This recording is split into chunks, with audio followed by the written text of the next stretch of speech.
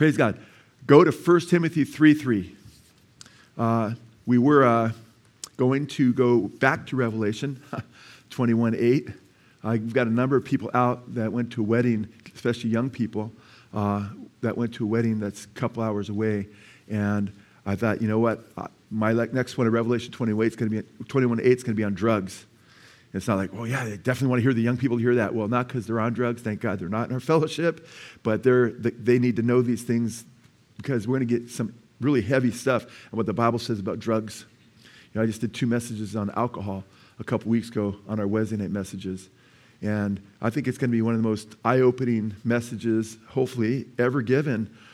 Maybe a couple parts on drugs and hallucinogens and ayahuasca and microdosing, which even a lot of conservative pundits in the news, people that you know and think are great, are encouraging people that it's a good thing. It's demonic, man.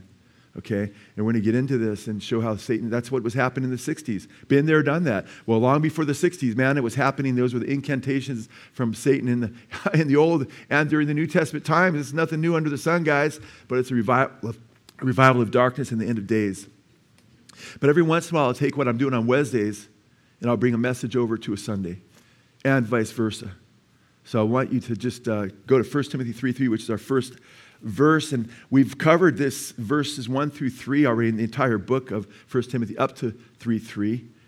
But I wanted to do one more message on the last few words of 1 Timothy 3:3 and get into other scriptures with this.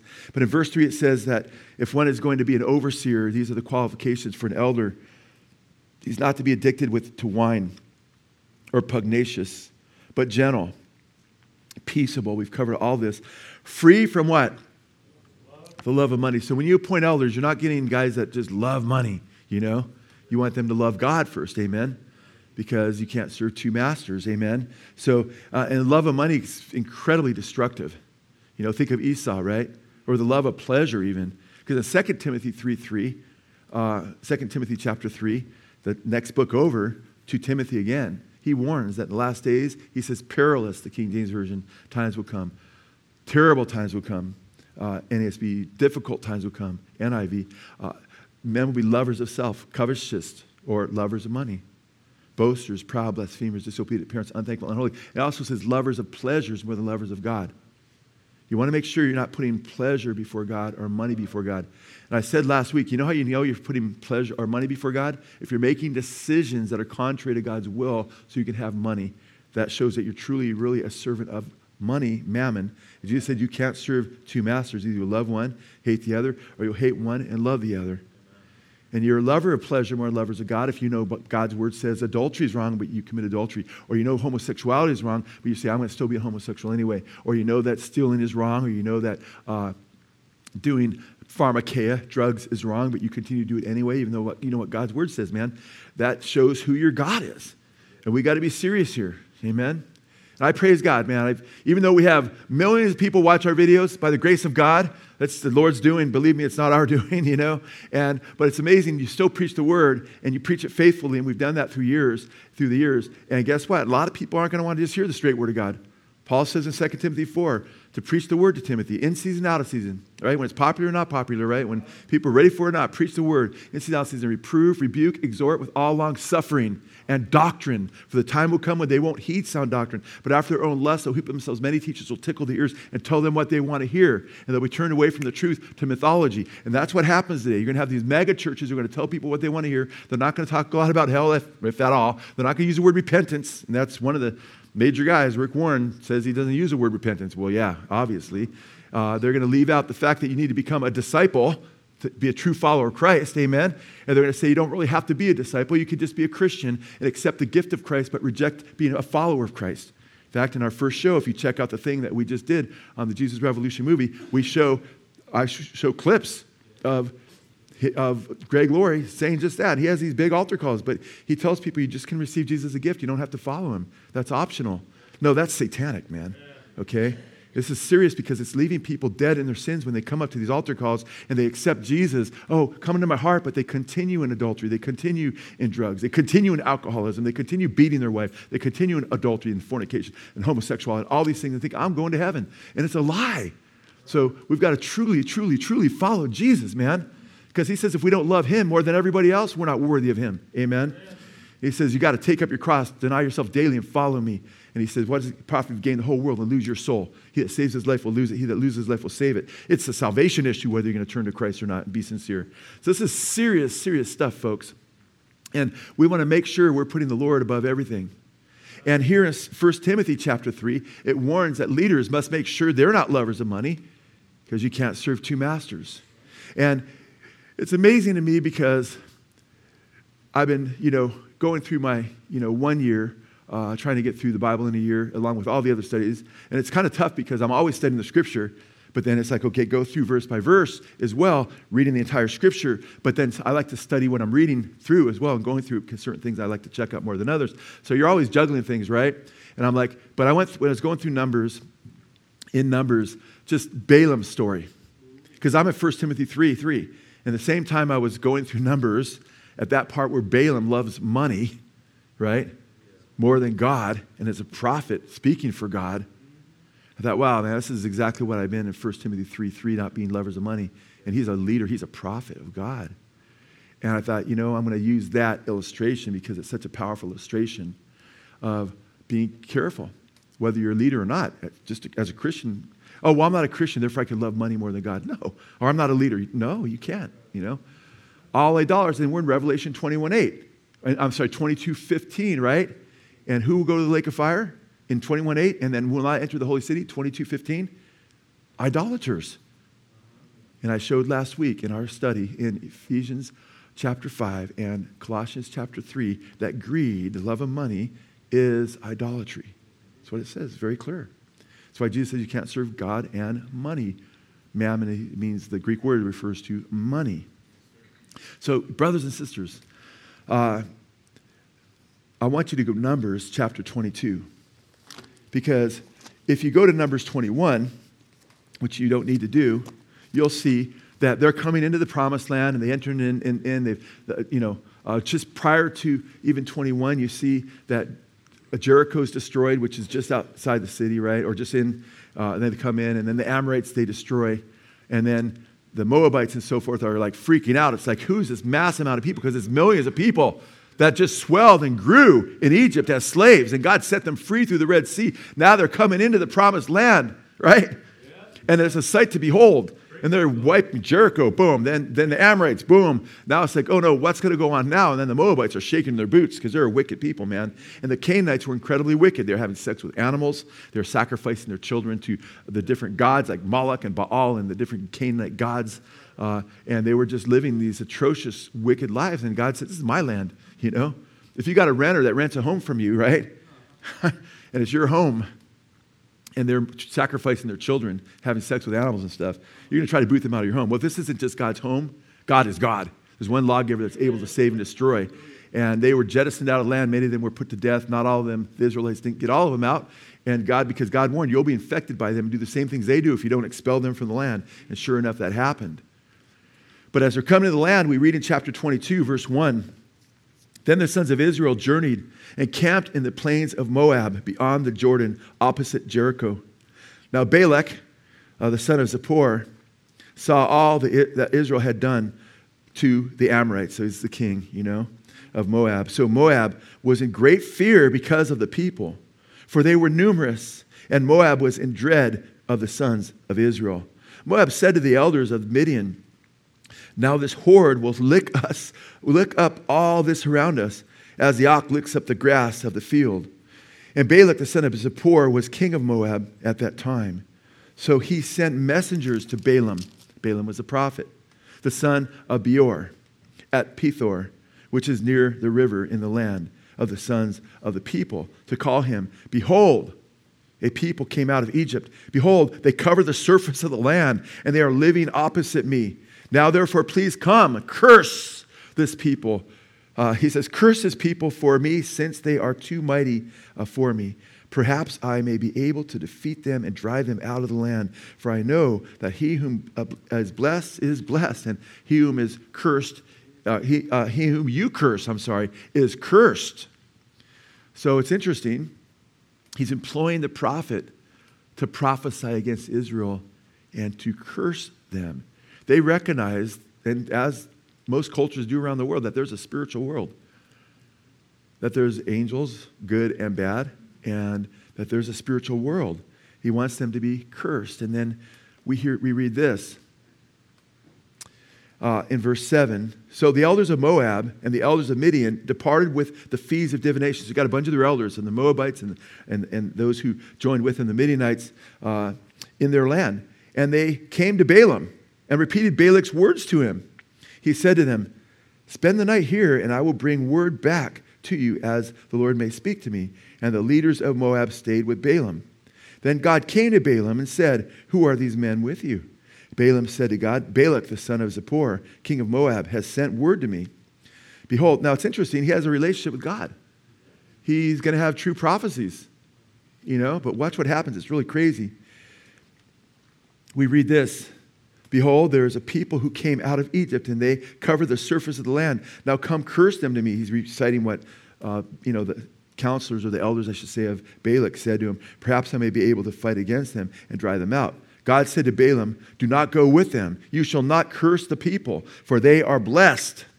So Balaam arose in the morning and said to Balak's leaders, go back to your land, to the Lord, has refused to let me go with you. So the leaders of Moab arose and went back to Balak and said, Balaam refused to come with us. Then Balak, again, sent leaders, more numerous and more distinguished than the former. So he's like, man, I'm going to send my best dignitaries, right? My best ambassadors to talk to Balaam, And Balaam must be a pretty highly regarded prophet, man, because he's not having him killed. He's like, have him come and do this. He really wants him because he's seen some truth with this guy, or at least some power, right? Verse 16. They came to Balaam and said to him, thus says Balak, the son of Zippor, let nothing, I beg you, hinder you from coming to me. For I will indeed honor you richly, money, and I will do whatever you say to me. Please come then, curse this people for me. Balaam replied to the servants of Balak, though Balak were to give me his house full of silver and gold, maybe hint, hint going on there, I could not do anything, either small or great, contrary to the command of the Lord my God. And by the way, Lord right there is Yahweh. He uses the name of Yahweh there. Okay? So some that want to discount who this guy is, it's like, wait a minute, man. He's talking about Yahweh, his God, right? And it's interesting. In verse 19, it says, now please, you also stay here tonight, and I will find what else the Lord will speak to me. Ooh, isn't that interesting? Why doesn't he just send them away like he did last time?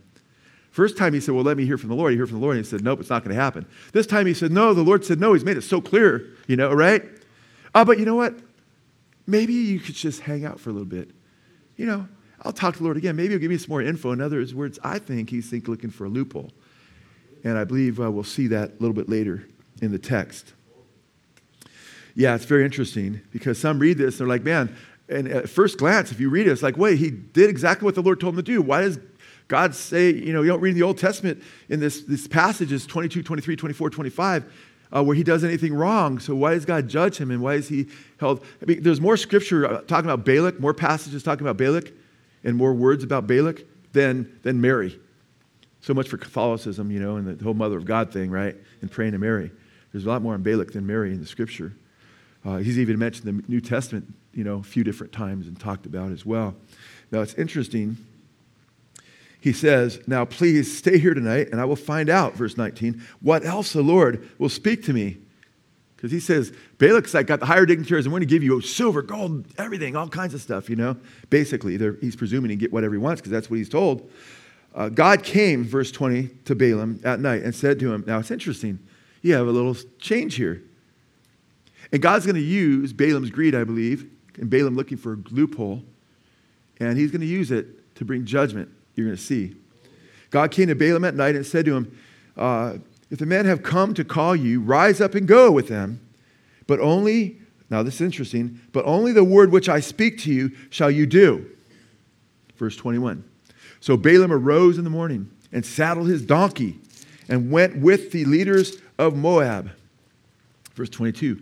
But God was angry because he was going. Interesting. Well, didn't God just say go? And now he's angry that he's going? Well, we're going to look into that in more depth a little bit later in the message, what's going on there. Because those who are, anti-God, and anti-God's word will say, oh, there's a contradiction here. God says go, and they say, what are you going for? And then he pulls out all the stops trying to stop him. Well, they're not paying it closely to the text and I love this. I love it when people think they have Bible discrepancies, and then when you look more into them, it always just, wow, Lord, you give people enough rope to hang themselves if they don't really love truth. But if you love truth and you search things out, you always find the answers eventually.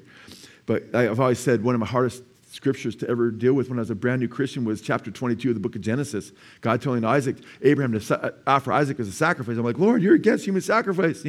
What's going on here? But I'm like, nope, you're testing him. I know that. So I know your word's true. I just don't understand it. That became for quite a while my favorite passage in all the Bible. When you start to realize that Isaac's a picture of Jesus, God giving his son later, and he tells Abraham, don't offer up Isaac. This becomes a picture. And Abraham says, in the mount of the Lord, it shall be seen. It's a passion play. 2,000 years before Christ was taken up the same mountaintop, Abraham says, 2,000 Lord, it's going to be seen. It's a prophecy. And you're like, now later I'm a little bit more mature Christian. I'm looking at Scripture. I'm like, Lord. And Jesus says, Abraham desired to see my day, and he saw it and was glad. The Bible says the gospel was preached ahead of time to Abraham. Wow. And Hebrews chapter 11, Abraham offered up Isaac as a picture. It was just a picture, as a tupos, and brought it back up again, a picture of Christ's resurrection. God's word's powerful, guys. And it's like, I love the so-called discrepancies, because when you see what's going on there, you're like, man, you can never be liberal when you start to understand the typologies and how God weaves through history sovereignly the pictures of Christ and exalts Jesus in them. Amen. So, where was I at, guys? Okay, so now we look at verse 22. But God was angry because he was going. Okay, now it's interesting. He was angry because he was going. And he says in verse 12, back in 12, why? Well, God said to Balaam, do not go with them, right? So, you shall not curse the people. But now he's angry that, because he's going, and the angel of the Lord took a stand. Isn't this interesting? The angel of the Lord took his stand in the way as an adversary against him. Now he was riding on his donkey, and his two servants were with him. Anybody know who the angel of the Lord is in the Old Testament? We've talked about this before. Who's the angel of the Lord in the Old Testament? This isn't just an angel of the Lord. This is the angel of the Lord. It's a pre-incarnation of Christ, a Christophany. You can also call it a theophany, because Jesus is God, amen, appearing as the angel of the Lord. And we've done angel of the Lord studies, and you see the angel of the Lord is bowed down to and worshipped as God. You can't bow down before angels. Angel has a couple different understandings. You have to understand an angel could be ontologically referred to the supernatural being God, or angel could certainly angelos, like in the Greek, for instance, translated angel, can refer to simply a messenger. So when they're beings that are created beings, they're simply messengers that represent God. When it refers to the angel of the Lord, so often in the Old Testament, it refers to Yahweh himself, because God in the person, taking a human form, God not literally becoming flesh, it's not God and man becoming one, but it's God using a human form to communicate to man. But guess what? This isn't something that's seen right here. This is in the spiritual world. And guess who does see it? First, the donkey sees the angel of the Lord. God opens the eyes of the donkey before he opens the eyes of Balaam. Verse 23, then the donkey saw the angel of the Lord standing in the way with his drawn sword. Woo! And Jesus has a sword drawn, man. Oh, he's coming back with the sword of his mouth to destroy the Antichrist. The brightness is coming in the spirit of his mouth. And a sword protrudes out of his mouth. Revelation chapter 19, 11 through 21. When he saw the angel of the Lord standing in the way with his drawn sword in his hand, the donkey turned off from the way and went into the field. But Balaam struck the donkey to turn her back into the way. Wow. Then the angel of the Lord stood in a narrow path of the vineyards, with a wall on this side and a wall on that side. When the donkey saw the angel of the Lord, she pressed herself to the wall and pressed Balaam's foot against the wall. Big old heavy donkey, man, that's got to hurt. So he struck her again. The angel of the Lord went further and stood in a narrow place where there was no way to turn to the right hand or to the left. When the donkey saw the angel of the Lord, I like this, man. She lay down under Balaam. She's like, okay, if I'm going to try to press left or right, I'm not going to get by, and I don't want to get my head chopped off. I'm just going to lay down, And she lay down under Balaam. So Balaam was angry and struck the donkey with his stick. Wow. Wow, man. That's crazy. Now, And then verse 28, it's interesting. And the Lord opened the mouth of the donkey. Well, open the mouth of the donkey, that's just kind of crazy, huh? You're laughing, but guess what? He opened your mouth and you were just dirt. So was I. He could speak, he could let dirt speak, right? We were from the dust of the ground, right? Satan used the serpent, right? I mean, puppets. He's a puppet master. God uses the donkey here. He opens his mouth, gives him the voice of a man even, Donkey's kind of like speaking in human tongues, He's got the gift of tongues in some way, Not the same as the gift of tongues that we talk about. Now, I thought about that. It's like he's got the gift of tongues, But tongues of men, tongues of angels, and I don't know exactly what this was, but that's kind of a trip, right? So the Lord opened the mouth, but keep in mind, he already opened his eyes. He opened his eyes before he opened Balaam's eyes. God could speak through a donkey, yeah. Satan spoke through the serpent. God created the entire universe. That's an easy thing for God to do. Amen? That's like one of the easier things that God does. Amen?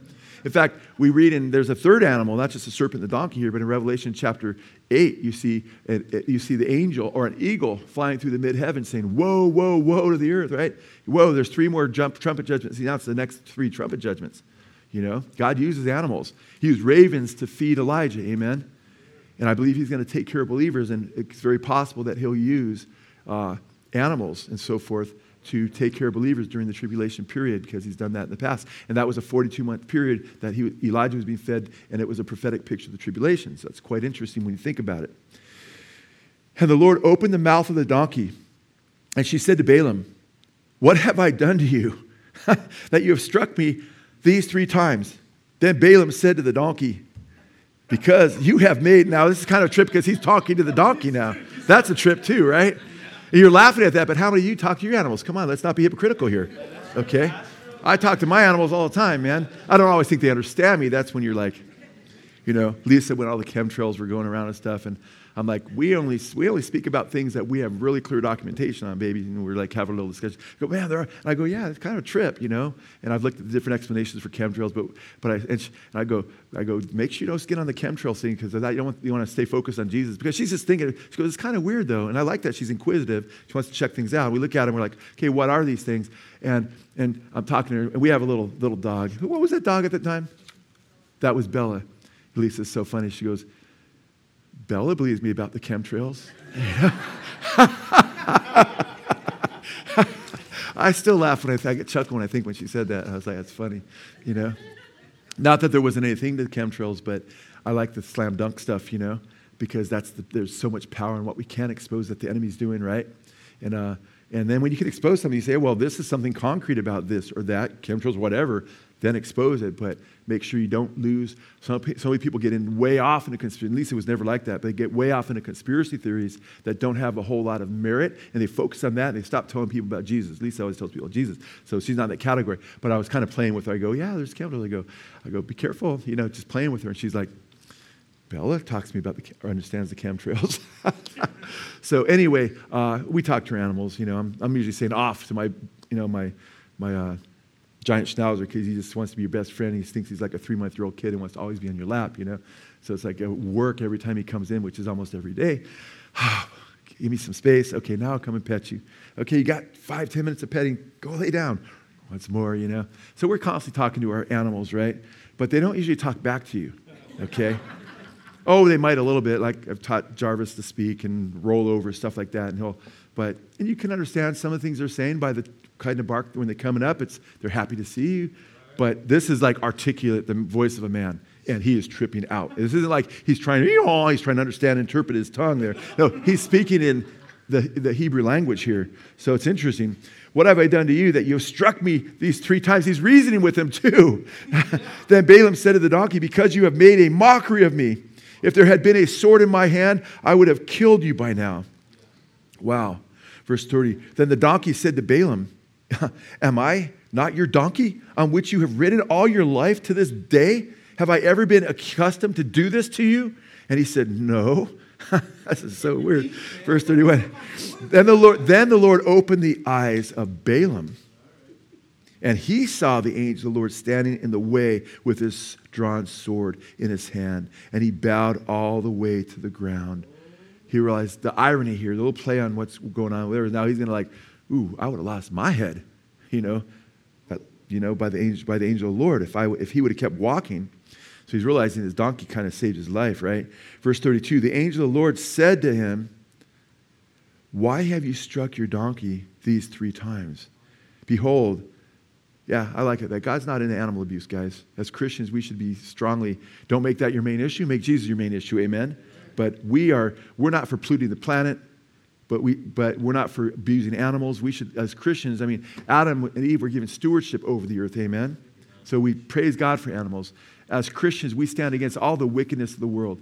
And it just so happens that the world has got some of its morality from Christians. It was Christians that were against abuse of kids, abuse of people, the Romans sticking their kids to die on the wall in ancient Rome when the church was new. The Christians would take them in.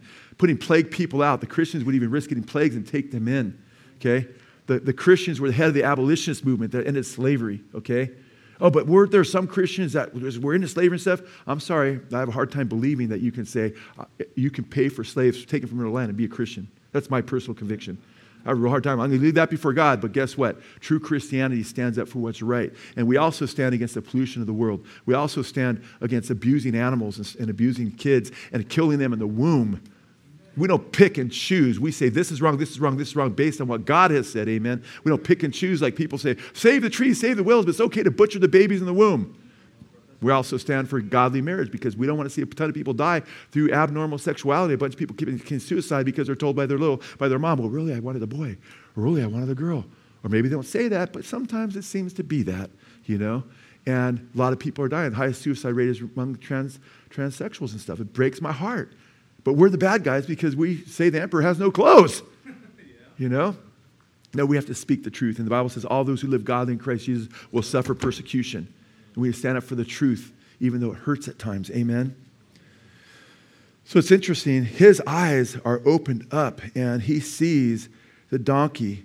And he sees, the angel of the Lord. And he falls down and worships him. Or not worships him. There was the angel of the Lord. Jesus is the only one. The angel of the Lord gets worshiped throughout the Bible in the Old Testament because he's Jesus.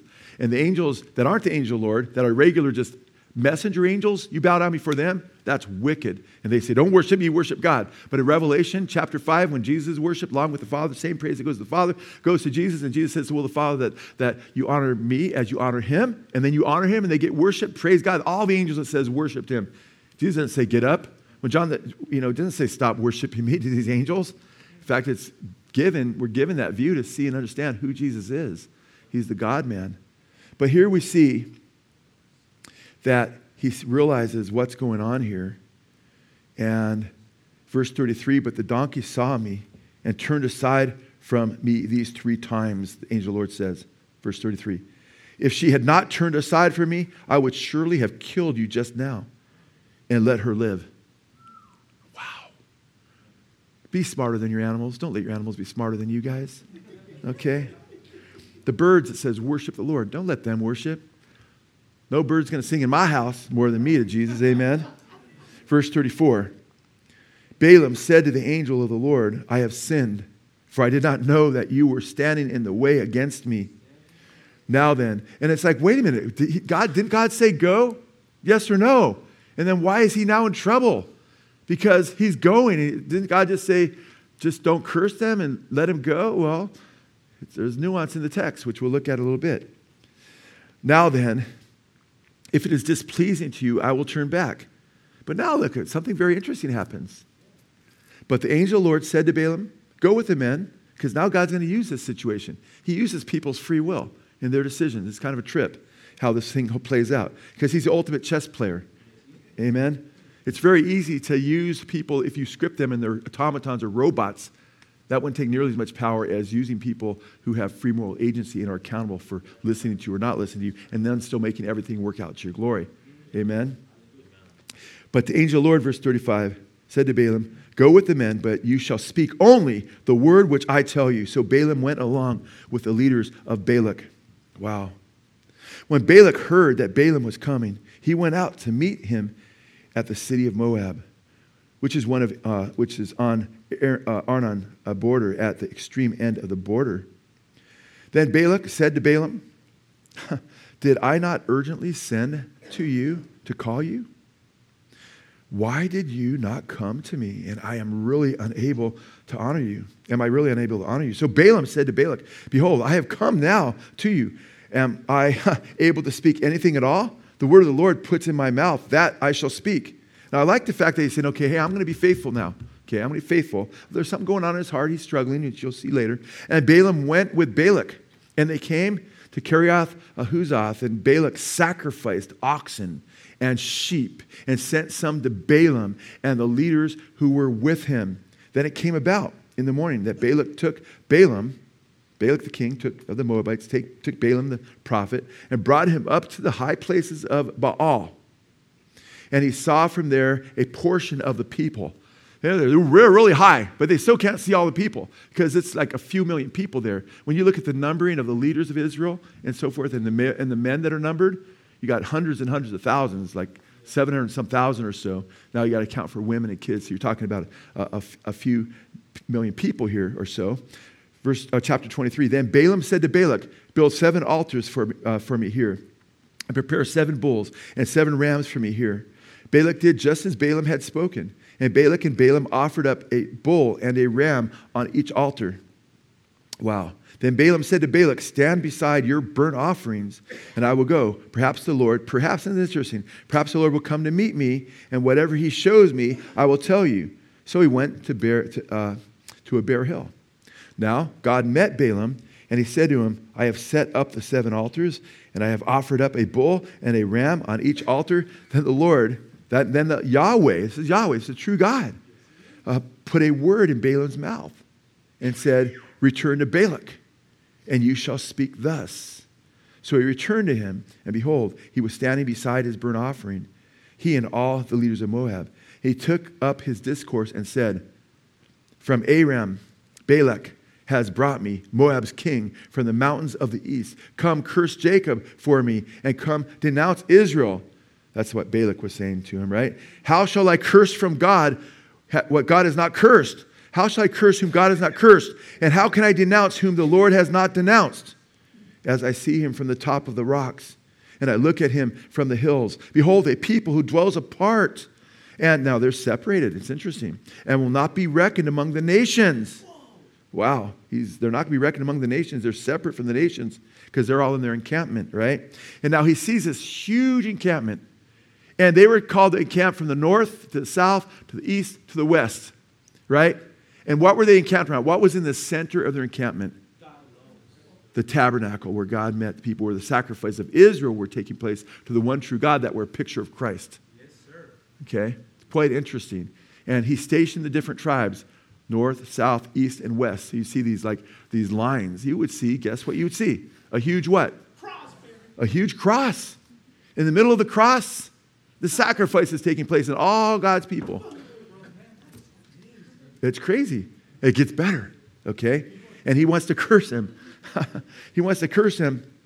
And then we read this, verse 10. Who can count the dust of Jacob or number forth a part of Israel? Let me die the death of the upright, and let my end be like this. Then Balak said to Balaam, what have you done to me? I took you to curse my enemies, but behold, you have actually blessed them. Okay? Wow. He replied, must I not be careful to speak what the Lord puts in my mouth? Then Balak said to him, because Balak's not concerned about God's word, God true, worshiping God. He just wants power. He could bow down and repent and say, spare my life. I can't believe I want to curse people that God doesn't want to curse. Have mercy on me, right? Verse 13. Then Balak said to him, please come with me to another place. Now he's trying to do something, right? He's trying to keep it up and trying to get this done. From where you may see them, although let's go to another place, maybe he can see more of them and have more power over them, because that's one of the beliefs then. Although you will not see the extreme end of them and will not see all of them. God's shown us how many people are there, a ton of them, and curse them for me there. So he took him to the field and so forth. And the text goes on. And what happens is, if we go through all of chapter 23, all of chapter 24, I'm not going to say a whole lot, because there's going to be a pronouncement after pronouncement after pronouncement. He's going to bless God's people a few different times.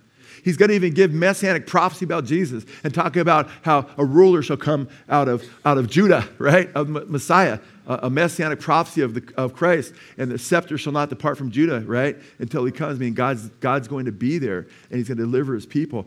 Way back in Numbers, well, guess what? Most of the most beautiful typologies of Jesus coming to Savior the world are in the book of Genesis, actually, the first book. So it's already, God already's got this all planned out, amen? So you have all these, he's trying to curse them, but Balaam is not cursing them. He keeps pronouncing blessing upon them.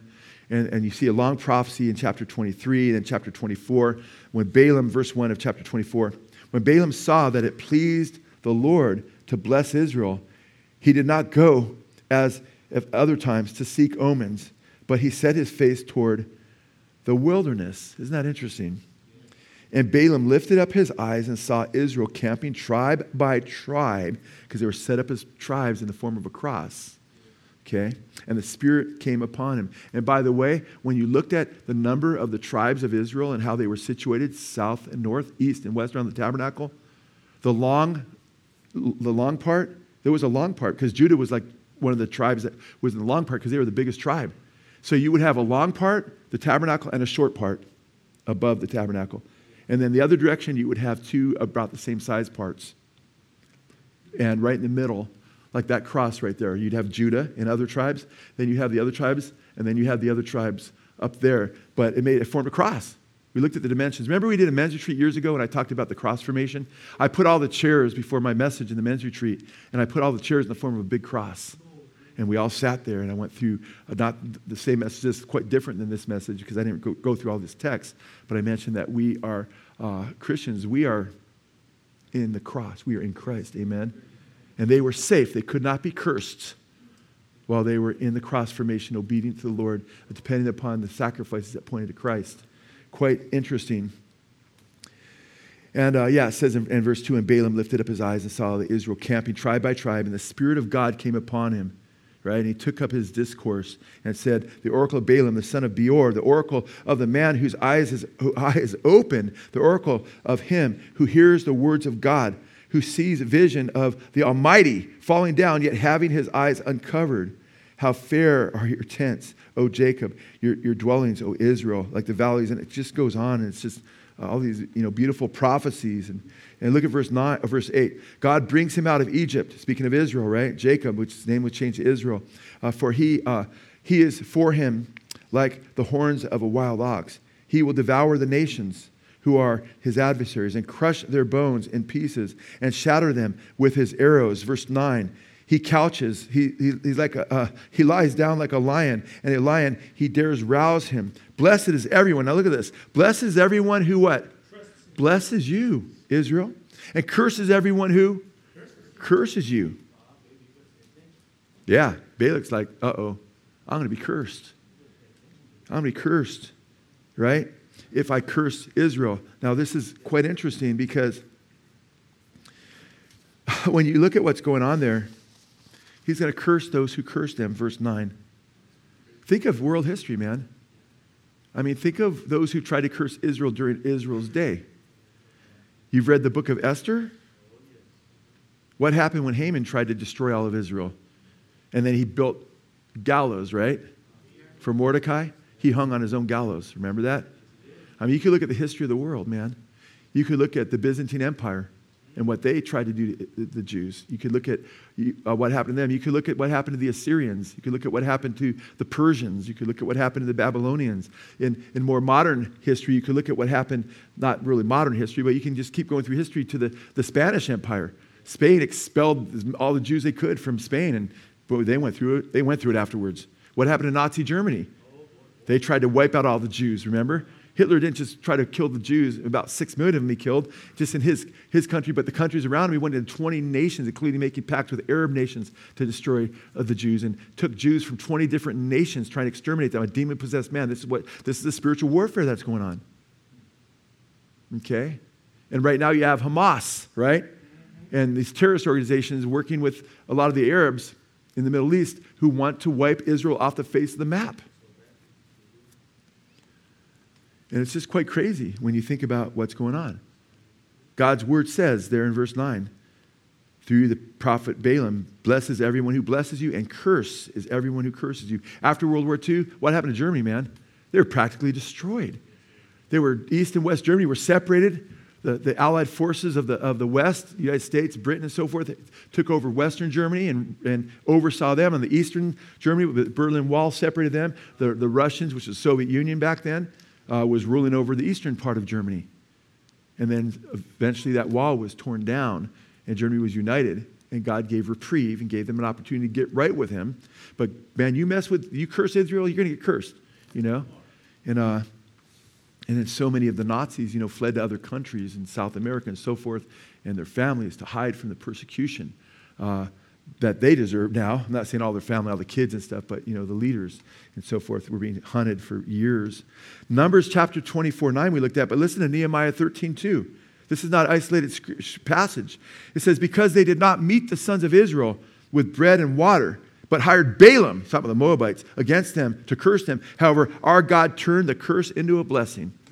I'll tell you what, man, if you are in Christ, some people say, oh, have you been delivered from the curses related to, it's deliverance ministries that teach that Christians can be possessed by demons. True Christians cannot be possessed by demons, guys. If you're dealing with possession, you need to bow before the Lord and say, give your heart fully to the Lord, and he'll deliver you. Turn to Jesus. But guess what? It's interesting. It says God turned the curse into a blessing. So, what if a witch is trying to put curses on me? Greater is he that's in you than he that's in the world. If God be for you, who could be against you? We're more than conquerors through Christ who loved us. Amen? So something you got to deal with all these curses from your past family members and all that stuff. That's a lie, man. Because Jesus bore the curse for us on the cross. We are not under the curse anymore, guys. Amen? Now, it doesn't mean you can't get attacked. Doesn't mean that that there's not demonic principalities attacking you, but that doesn't mean you're cursed. All those who live godly in Christ Jesus shall suffer persecution, and we don't wrestle against flesh and blood. It's not just from people. Demonic entities will attack you. That's why you need to take up the full armor of God so you can stand in the evil day. Amen? And resist the devil, and he'll flee from you. But don't think that you're under a curse, and that's what millions of Christians have been taught, that I'm cursed because I had an aunt or something that was into witchcraft, so I got to get this curse lifted from me. No, not if you're in Christ, you're not in a curse, you're in Christ. Amen? And he could curse them while they were in the cross formation. Are you with me today? Praise God.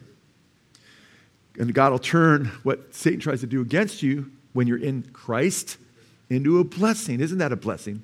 I love that. Deuteronomy chapter 23, verse 5. Nevertheless, the Lord your God was not willing to listen to Balaam. Oh, that's interesting.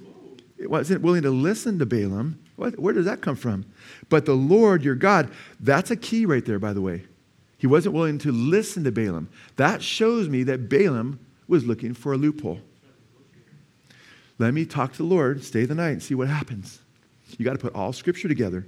But we'll get what was going on there. We'll get into that a little bit. Nevertheless, the Lord your God, Deuteronomy chapter 23, verse 5, was not willing to listen to Balaam. But the Lord your God turned the curse into a blessing for you because the Lord your God loves you. We are the beloved of the Lord in Christ Jesus. Amen. But keep little check mark, Deuteronomy 23, 5. Ooh, Balaam was actually making a request to curse them. Deep down, he wanted to curse them. Because he wanted what? He wanted the riches.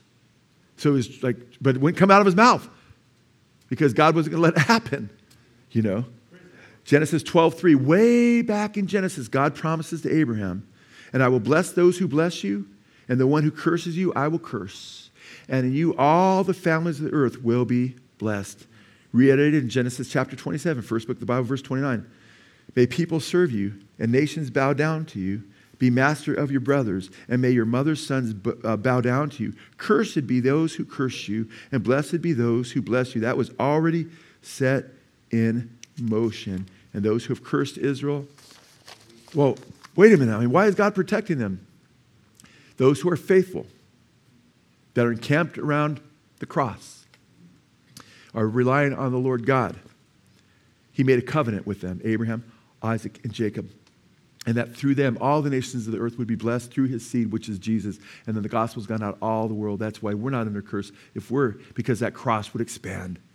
And the seed of Abraham would be like the stars of the sky and the sand, the little pieces of sand, little grains of sand, way beyond natural Israel. It says in chapter 3 of the book of Galatians, It says that we are heirs to Abraham, the promises to Abraham, and that we're children of Abraham through faith. We've been grafted in among the Jews, amen? We're not Israel. Israel's Israel, but guess what? We're part of the olive tree that makes up the church, which is made up of those who truly trust Jesus among Jews and Gentiles, amen? Look at the covenant God made. Oh, God's done with Israel. A lot of people that are subscribed to replacement theology, the church has replaced Israel. A lot of people in the Reform movement mean that. A lot of people in Dominianism, a lot of people that are preterists, which say, oh, prophecy's already passed. God's done with Israel. You know, he's done it. We're the Israel of God now. Well, really? Listen to this. Jeremiah chapter 31, verse 35 and 36. Thus says the Lord, who gives the sun for a light by day, the ordinance of the moon and the stars for a light by night, who disturbs the sea and its waves roar. The Lord of hosts is his name. If those ordinances depart before me, the sun and the moon and the stars, right? If they depart before me, says the Lord, then the seed of Israel shall also cease from being a nation before me forever. So sun, moon, the stars, when they cease to exist, then they won't be it. Then Israel will be done. By the way, are there stars still coming out? Yes, they are.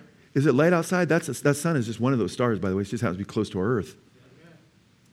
God's not done with Israel, guys. In fact, read the New Testament, Romans 11. It warns about not being high-minded and think that you're an elite, elect person, that God's chosen me. You know? That it says, don't be high-minded against the branches that were broken off because of their unbelief. But fear, because if the natural branches were broken off, they're the natural branches of the Jews. How much more can you be broken off? You stand by faith. Consider therefore the goodness and severity of God.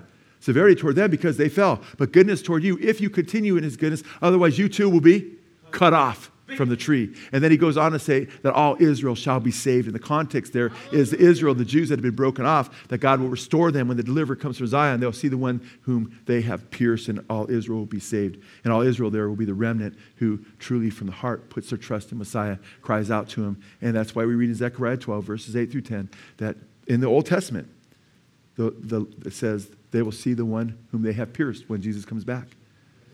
It's beautiful.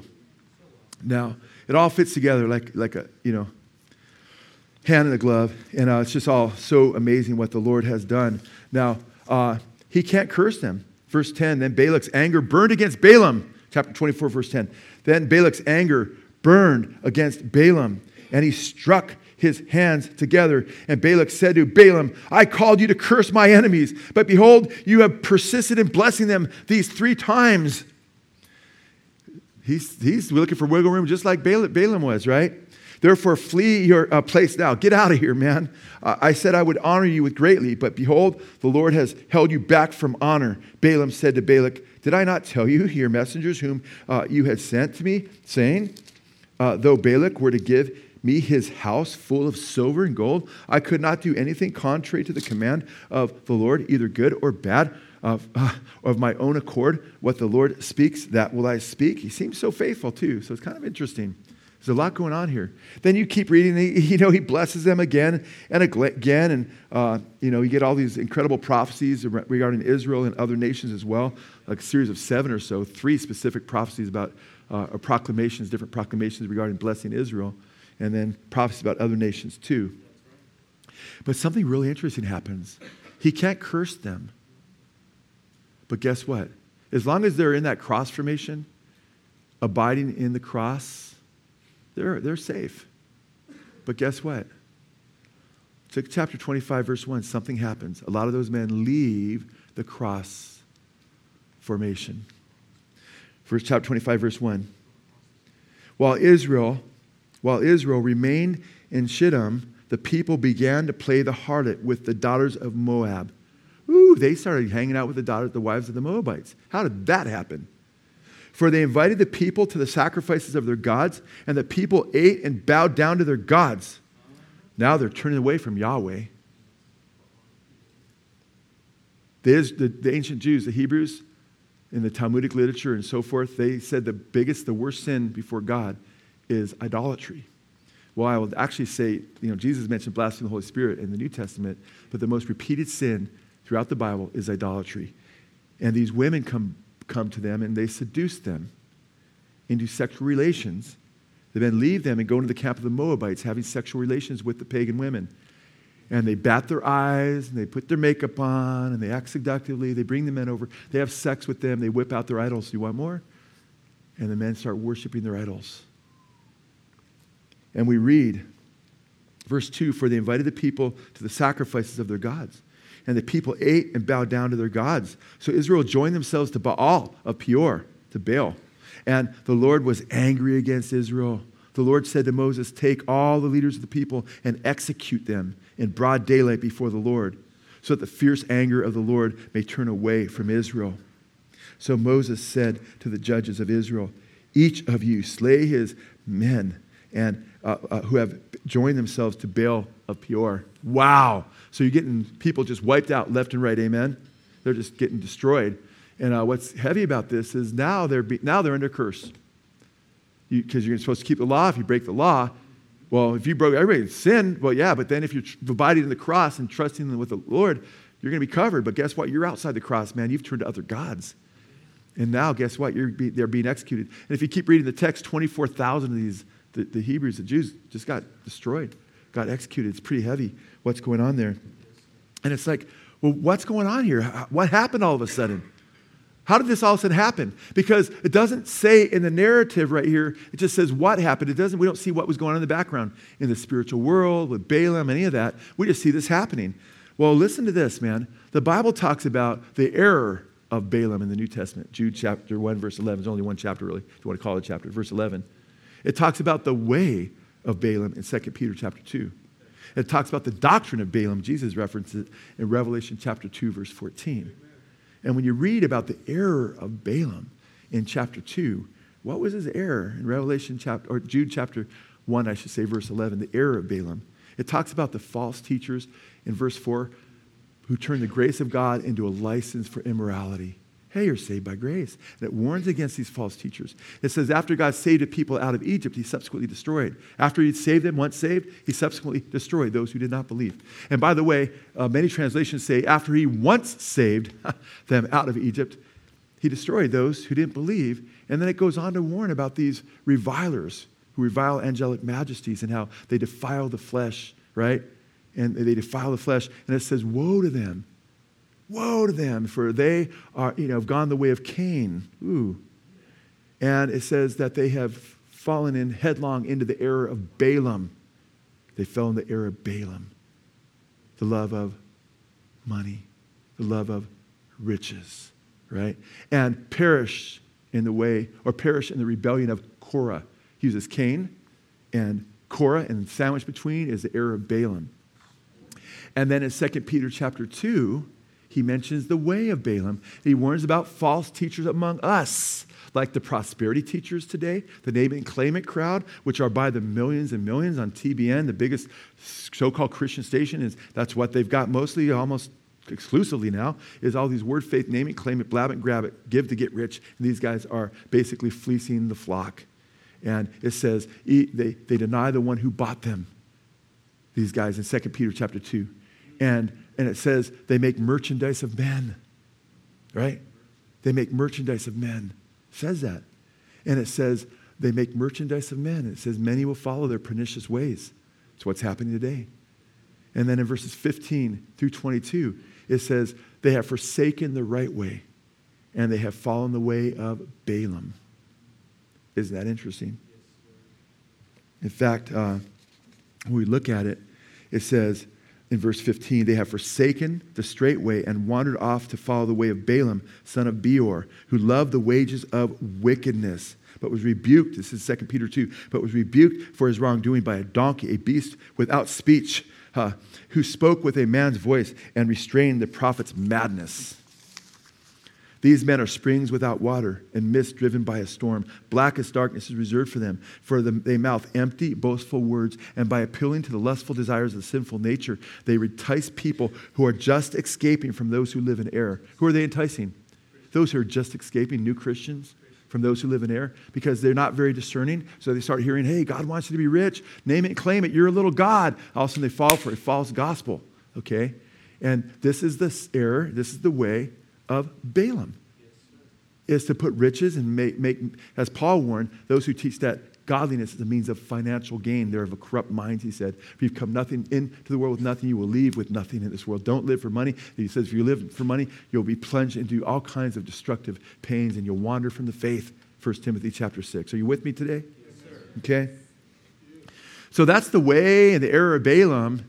The error of Balaam is, well, as one translation puts it in chapter or verse 11 of the book of Jude, greedily they've gone after the error of Balaam. It's a love for money.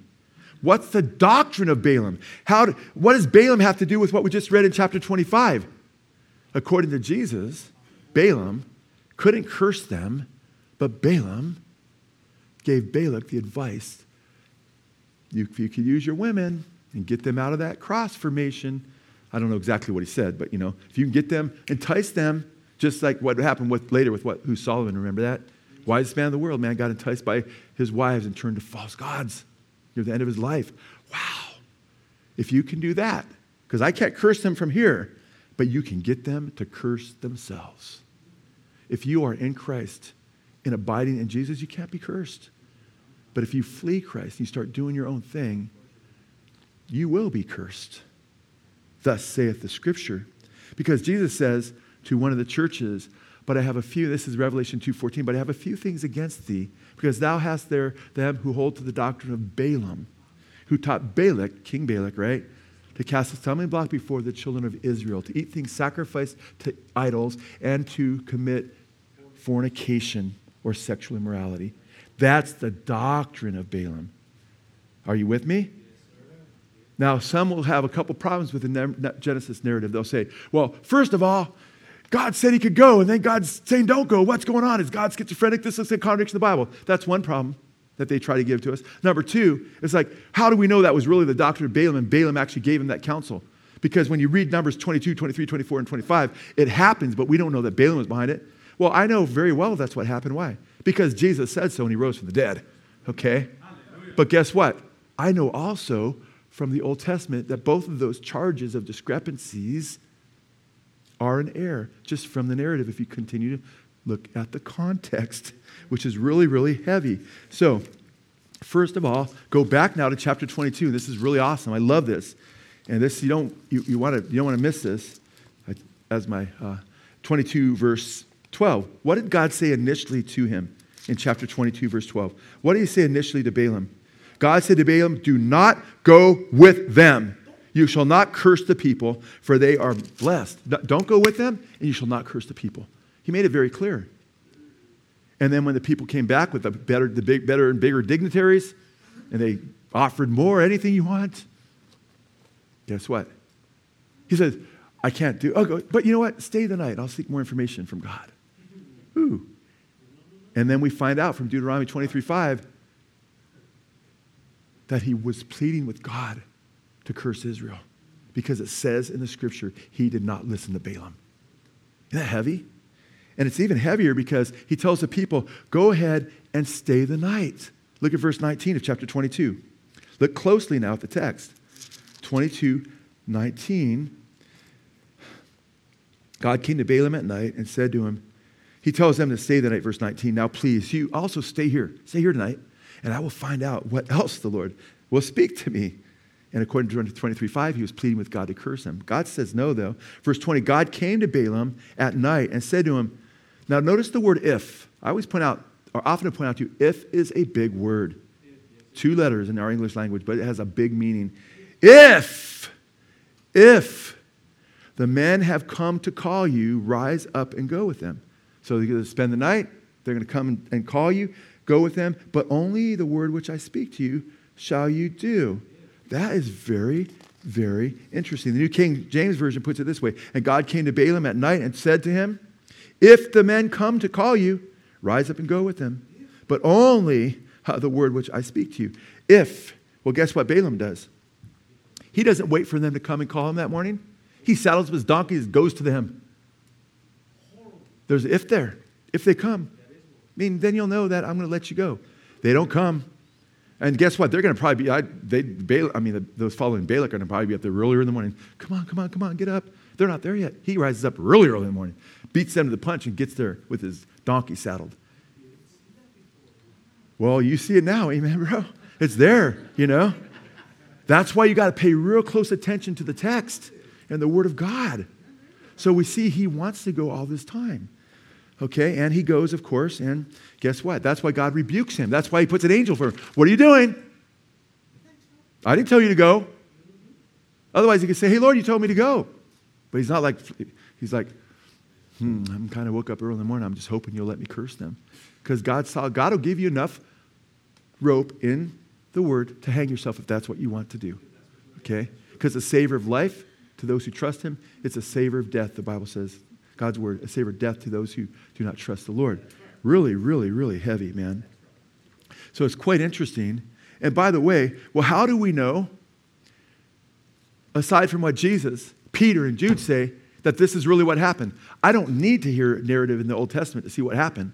Because God, the New Testament, the Old, is one God, amen? That's all we need. But you know what's really cool? If you keep reading past 22, 23, 24, and 25, you'll see, even in Numbers, it's spelled out for us what Balaam did. In fact, go to Numbers chapter 31. God puts to death these Balaamite kings and leaders in chapter 31. And guess who he puts to death right along with them? Verse 8. They killed the kings of the Midian, along with the rest of their slain, Evi and Rakim and Zur and Hur and Reba, the 5 kings of the Midians. And then they also killed who? Balaam, the son of Beor, with the sword. They killed him. Why did they kill him? Well, go down to verse 16. It spells it out. Behold, these caused the sons of Israel through the counsel of who? Balaam, to trespass against the Lord in the matter of Peor. So the plague was among the congregation of the Lord. Right there in Numbers, before you read Jude, before 2 Peter's written, before Jesus comments to one of the churches in Revelation, you read right there in the text that he counseled them to deceive the Israelites and get them out of the cross formation. You see that? It's right there spelled out. Just read chapter 31, verse 8. By the way, these are good answers because I try to equip you for witnessing to the lost on the streets. Okay? And people that would come against God's word. And they'll sometimes bring up things like, well, how come God said go? Or he said, you could go, and then he stopped him. That's a contradiction. No, it's not. He told him not to go at first. He wanted to go. Deuteronomy says he was pleading with God to let him curse him. God said no. And then God said, only if they come to you then, because guess what? If they came, then God would still say, okay, now you can go. Because guess what? You guys keep pushing it. I'm going to show you that. I'm going to bless Israel anyway. And what Satan meant for evil, God turned into a blessing. He does that in our own lives. Amen? You show them that. Well, when the New Testament says this is what happened, but the Old Testament, you never see that it was, and you read those chapters, 22, 23, 24, and 25, if they are even, and most people when you witness to them are going to know this stuff, but some that skeptics will be like that. Well, how come it doesn't say in the Old Testament that Balaam counseled that way? Yeah, it does. Chapter 31, verse 16. Chapter 31, God killed him because of it too. It's all there in the Old Testament. Praise God. Some lessons to behold. That we can learn from this. Number one, be aware there's a spiritual world all about us. Amen. The angel of the Lord appears, Sometimes animals react to demonic activity too. In your home even. You're like, what's that? And you need to always stand with Jesus. Amen. And seek him. There's a spiritual world, but praise God, greater is he that's in us than he that's in the world. Number two, Christians, those who know their God, whose eyes are open to spiritual things, are the truly woke ones. Amen. It's so ironic, those who are blinded by love for self and narcissism and occult powers, they call themselves woke. They're woke like Eve was woke. I'm God. I'll be God. Look, I'm God. I can kill my babies. I can have sex with anybody. And no, you're woke like Eve was woke. You're asleep in the dark, really. We're the true woke ones. Number 3, fear God, man. Fear God. Then when you're truly awake, you'll see the angel of the Lord. You'll see who he really is. He's Jesus, man.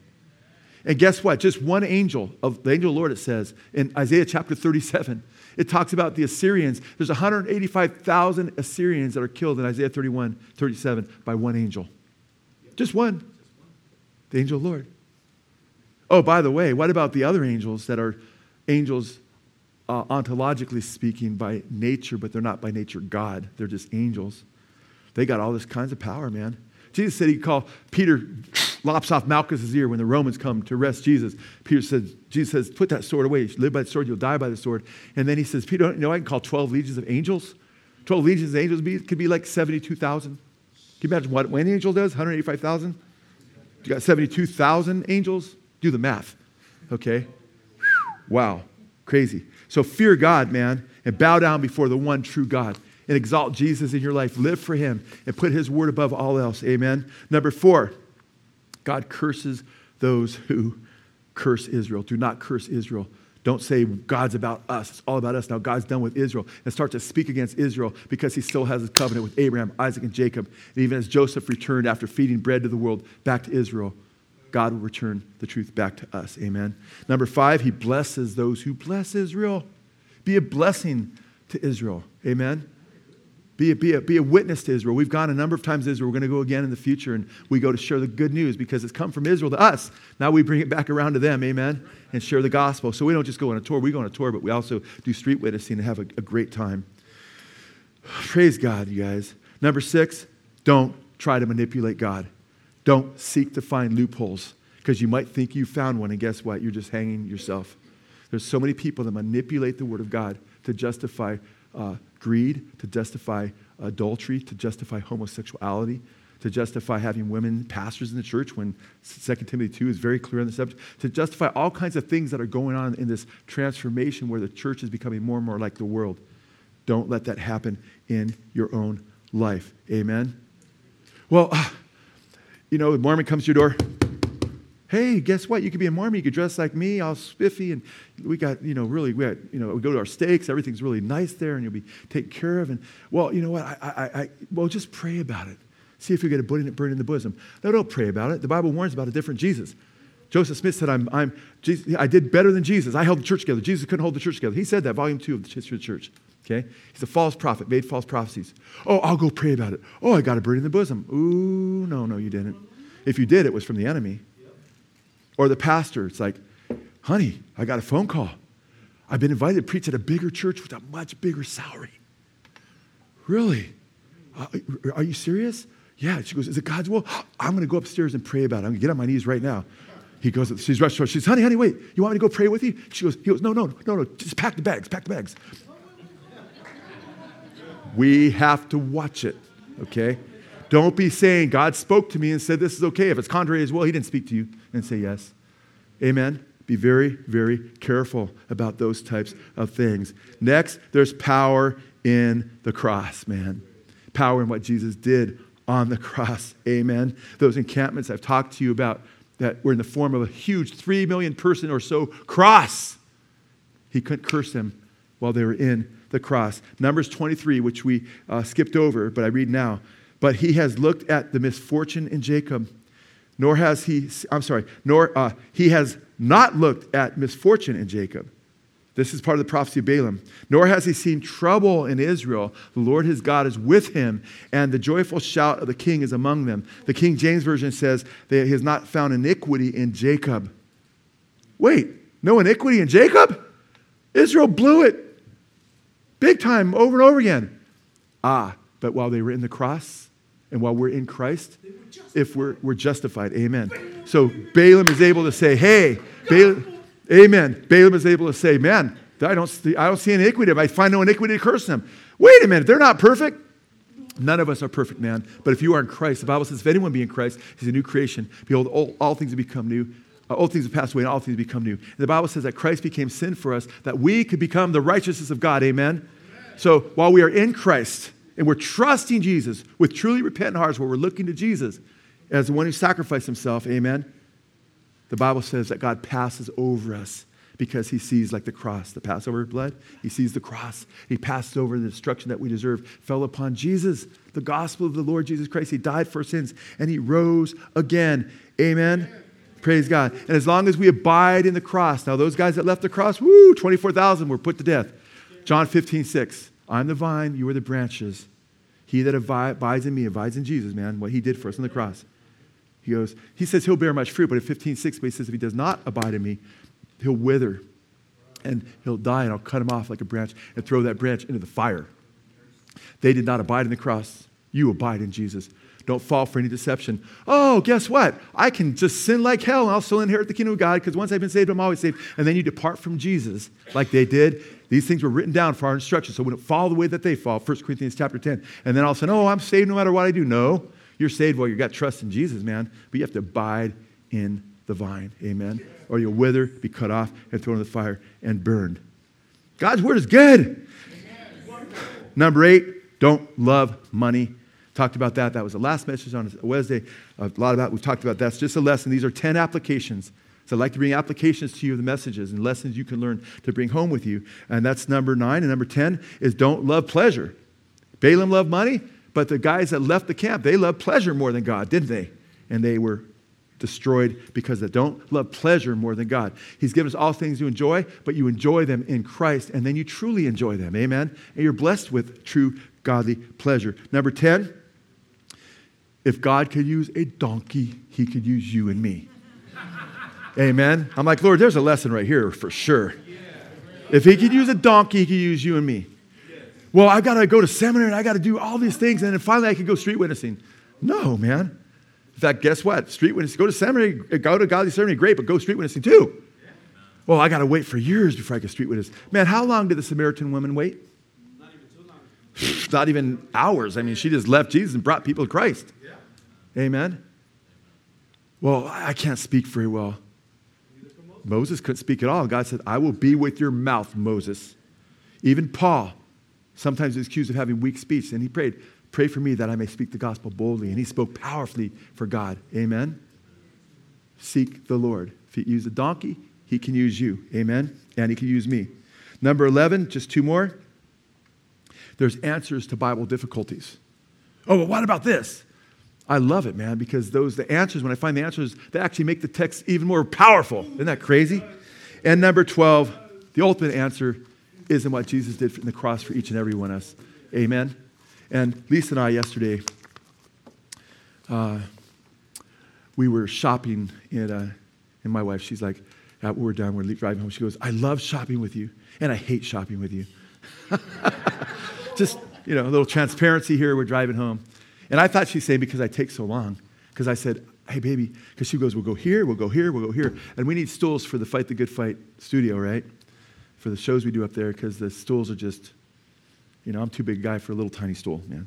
And Chad's like, these are so uncomfortable, And finally, after having those things for a few years, I said, I'm gonna go look, And Chad has been looking too. So, and Lisa's like, I got a great place, that we could go to in the valley. And I'm like, okay. I go, just let you know, baby, I want to get back because we just went to Justice's game. I want to get back for Eli's game because she said, we'll go there, then we'll go to Thousand Oaks. I go, and I got to put my mess together stuff, and we got people coming over later, all this stuff. And she's like, but she wants to do it right? And I go, let's just go. We can hopefully find the right thing right away. That's me. I'm so sorry. And she's like, and I told her, I go, baby, I've sat with you for hours when you don't get anything, 8-10 hours at these shopping centers when you're trying everything on, and you 8-10 hours later for sure ask her, and you go home with 0 that day. I'm glad she doesn't spend money too, but I'm like, and there was no cell phones back then. I'm just sitting there waiting for you to change. I've always done that for you, It'd be harder now, but easier actually. We got a cell phone. I could do work while she's there, and I bring books and stuff like that when I have to do something like that, but she doesn't usually drag me along, right? But she used to, I love her. But she goes, so I thought she was talking about because I was witnessing there. Because we spent like 45 minutes. She goes, no, because she loves it when I witness, she says. But she goes, no, it's that you want to get things real quick and be out of there. I know I just got so much going on, but because what I did is we went in there, and there's like hundreds, there's actually a couple hundred or so different stools. This place called Sitting Pretty, And I was like, and I'm looking for a specific type of stool. And I go in there, I'm not in there 5-7 seconds. I walk in there, and the stools are all in this section. It's a huge place. Big, giant warehouse kind of thing. And I go, oh, there it is. She's like, what? I go, this is the stool. And it was it. And we looked at it, and we ended up getting that stool, and we got 3 of them. And she's like, I go, look at all this. This is it. And we looked at the stools afterwards when the ladies just seen if there's more. And everything we looked at was not it. That was it. I felt that was the answer to my prayer. Like, Lord, could we find it quick? And we got it. But then we spent another almost hour there because I started witnessing to the owner. Lisa was sharing with me as well. And there's, different employees and different people walking around.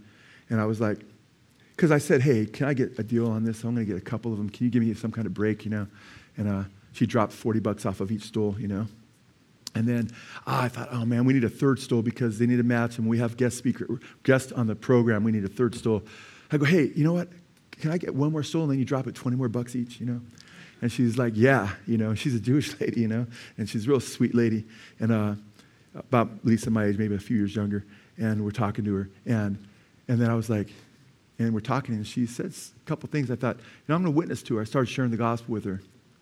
And I love prophecy as a witness for Christ. And I gave her my testimony, short version, how I came to Christ. And I used Israel's rebirth as a nation. I go, you're Jewish. And she owns the place. And you're Jewish, and Israel's all in Bible prophecy. They became a nation again May 14th, 1948. And God said, when I became a Christian, I saw the God of the Old Testament said that because I was in all kinds of occultism and stuff, and I realized this is one true God because I was writing against this God. I never even checked him out. Then I check him out, and he says, I'm the only God that tells you the end from the beginning.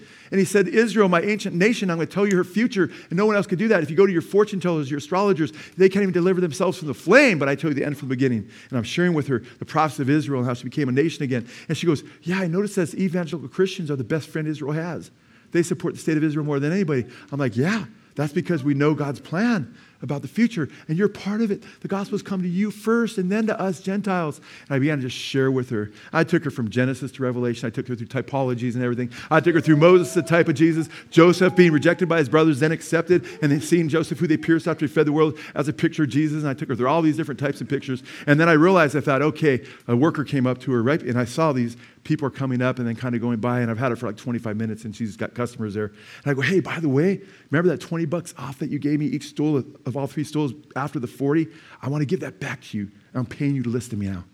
She wasn't trying to get away. I just want to make sure if she tried to get away, we got a bargain now. Okay? And she goes, yeah, no, that's no problem. Yeah, I'm enjoying listening. And as we're talking, she kept saying, asked Lisa, she goes, it all makes sense, wow. And I showed her, the afikoman. And you practice the Jewish Seder. You got the 3 pieces of bread, Father, Son, Holy Spirit. Middle one's taken out, broken, put in cloth, and buried. That's a picture of Jesus. Whoever gets it gets a reward. Jesus rose from the dead. He's the second person to triune God. He was broken. He said, this is my body. It's a picture of him. Wow, it makes so much sense. Isaiah 53, I share all that with her. And praise God.